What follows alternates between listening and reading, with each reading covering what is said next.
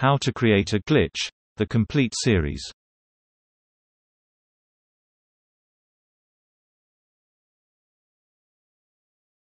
Chapter 3: Verbal expressions of meaning.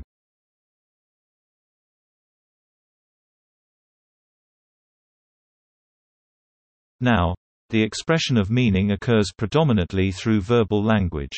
Language also has a number of separate levels of meaning, representing distinct levels of intersection between our minds and others.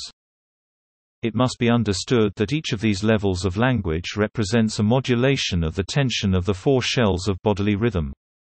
Thus, each level of meaning represents a distinct intersection of that tension.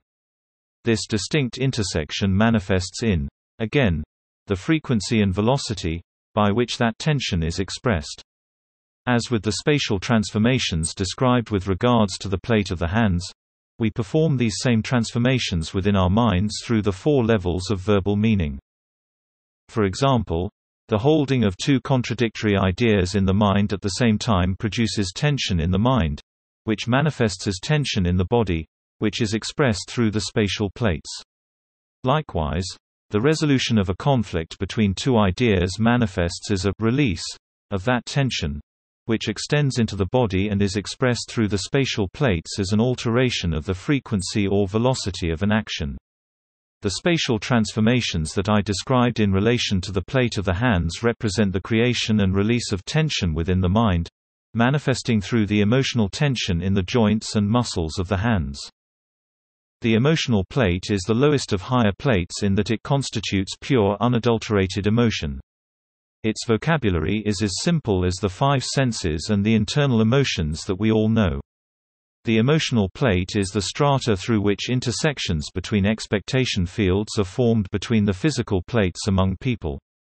The content or vocabulary of this plate is crucial to stream of subjective experience. When two people have a common emotional reaction to something, they mirror the expression of that emotion. When two people have a divergent emotional reaction to something, they do not mirror that expression. The archetypal plate is the next lowest of the higher plates. The archetypal forms the controller of the emotional plate in that the archetypal vocabulary and orientation of a person governs their emotional vocabulary and thus the stream of their conscious experience. Archetypal forms are of a limited kind. There are only so many archetypes that possess potentiality for individuals. Think of this vocabulary as the primitive forms of human identity, i.e. the fisherman, the soldier, the dancer, the singer, the joker, the father, the mother, etc. These archetypal forms are thousands of years old and embedded in the DNA of our consciousness. Many are simply the opposing orientation of the other. The symbolic plate is the next lowest of the plates and integrates the archetypal and emotional plates through orientation. It is in this plate that identity archetypes become ideal, or juxtaposed in value judgments cemented by the emotional vocabulary of the person.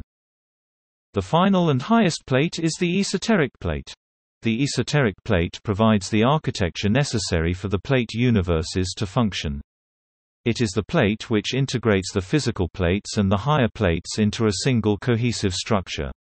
It does this through object-oriented archetypes of a limited vocabulary. Unlike the archetypes of the archetypal plates, which are personal, the archetypes of the esoteric plate possess only limited personality.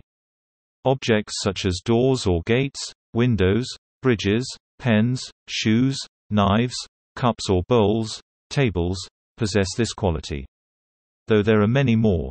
If you are curious, the English language is woefully capable of expressing the personal aspect of these esoteric objects which other languages do by adding gender to nouns.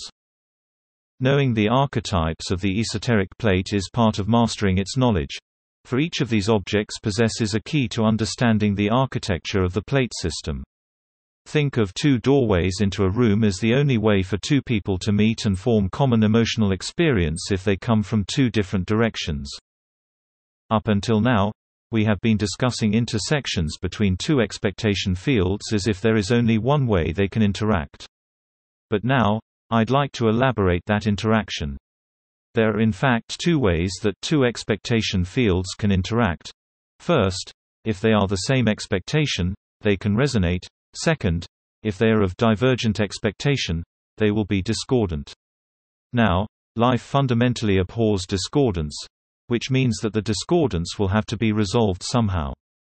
But first, I'd like to elaborate the discordance a bit. When two expectation fields interact and there is discordance, this manifests as tension within the common expectation field, just as holding contrary ideas within the mind at the same time manifests in the body as tension. That tension must be eliminated somehow before it produces what is ultimately a glitch. The time it takes for that discordance to be eliminated is called the substitution time. If that discordance is not eliminated before it produces a glitch, then the time it takes for the common expectation field to correct the glitch is the correction time. A correction time manifests as an altered state of higher than normal social tension. Thus, we can say that all bodily tension and tension created by discordance within the common expectation field can be measured by the concept of the substitution time. The time it takes for the group emotional tension to return to baseline is the substitution time.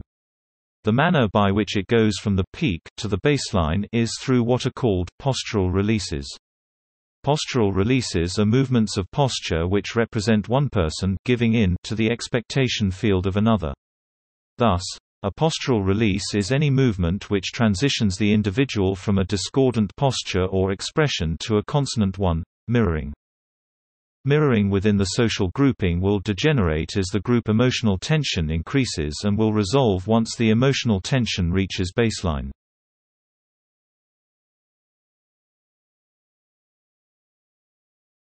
Now, identifying these postural releases within a social setting provides one an opportunity to increase the likelihood of creating a glitch.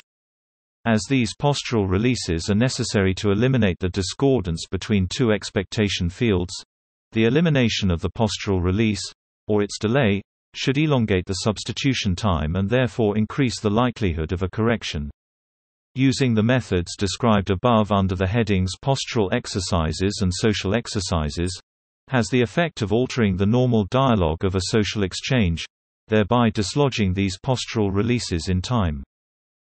The elimination of postural releases can preserve a higher state of emotional tension in the group, but so too can holding two contradictory ideas in the mind. There are a variety of ways this can be done. First, it can be done in relation to an emotional state or attachment. Second, it can be done in relation to an object. For example, if our two actors are participating in a conversation and one of the actors, within their own mind, conceives of two contradictory feelings about something the other person has said or done, this would produce a discordance between their corresponding expectation fields. Likewise, the second actor might alter his or her orientation to some object to produce discordance. For example, if the first actor offers the second actor some item of food, the second actor can refuse, if the expectation is she will accept. Finally, the second actor may possess a contradictory feeling about the other actor themselves, love and hate, fear and attraction. The method of creating a glitch through the mind is a form of mental gymnastics. Recognition that the transformations that we make with our hands are the selfsame transformations we make within our minds relative to ideas, feelings, allows one to exercise the mind in such a way that it becomes easier to produce such discordance. There is no easy way to practice this form of glitching. But the below exercise will enhance one's ability to think discordantly. In this exercise, you will try to increase the number of contradictions in your mind. Think about a subject that you find your mind extremely divided in, for example politics, or religion, or spirituality, etc. Think about the contradictory impulses that you have in one of these subjects. Let's say you find yourself conflicted about the religion that you believe in. Whatever it is, the more contentious the better. Focus on these thoughts, then find some medium like the internet and read about them. Try to heighten the division in your mind. So, if you are feeling sympathetic to one political faction, immerse yourself in the other. As you do so, you should find the contradictory impulses becoming more pronounced.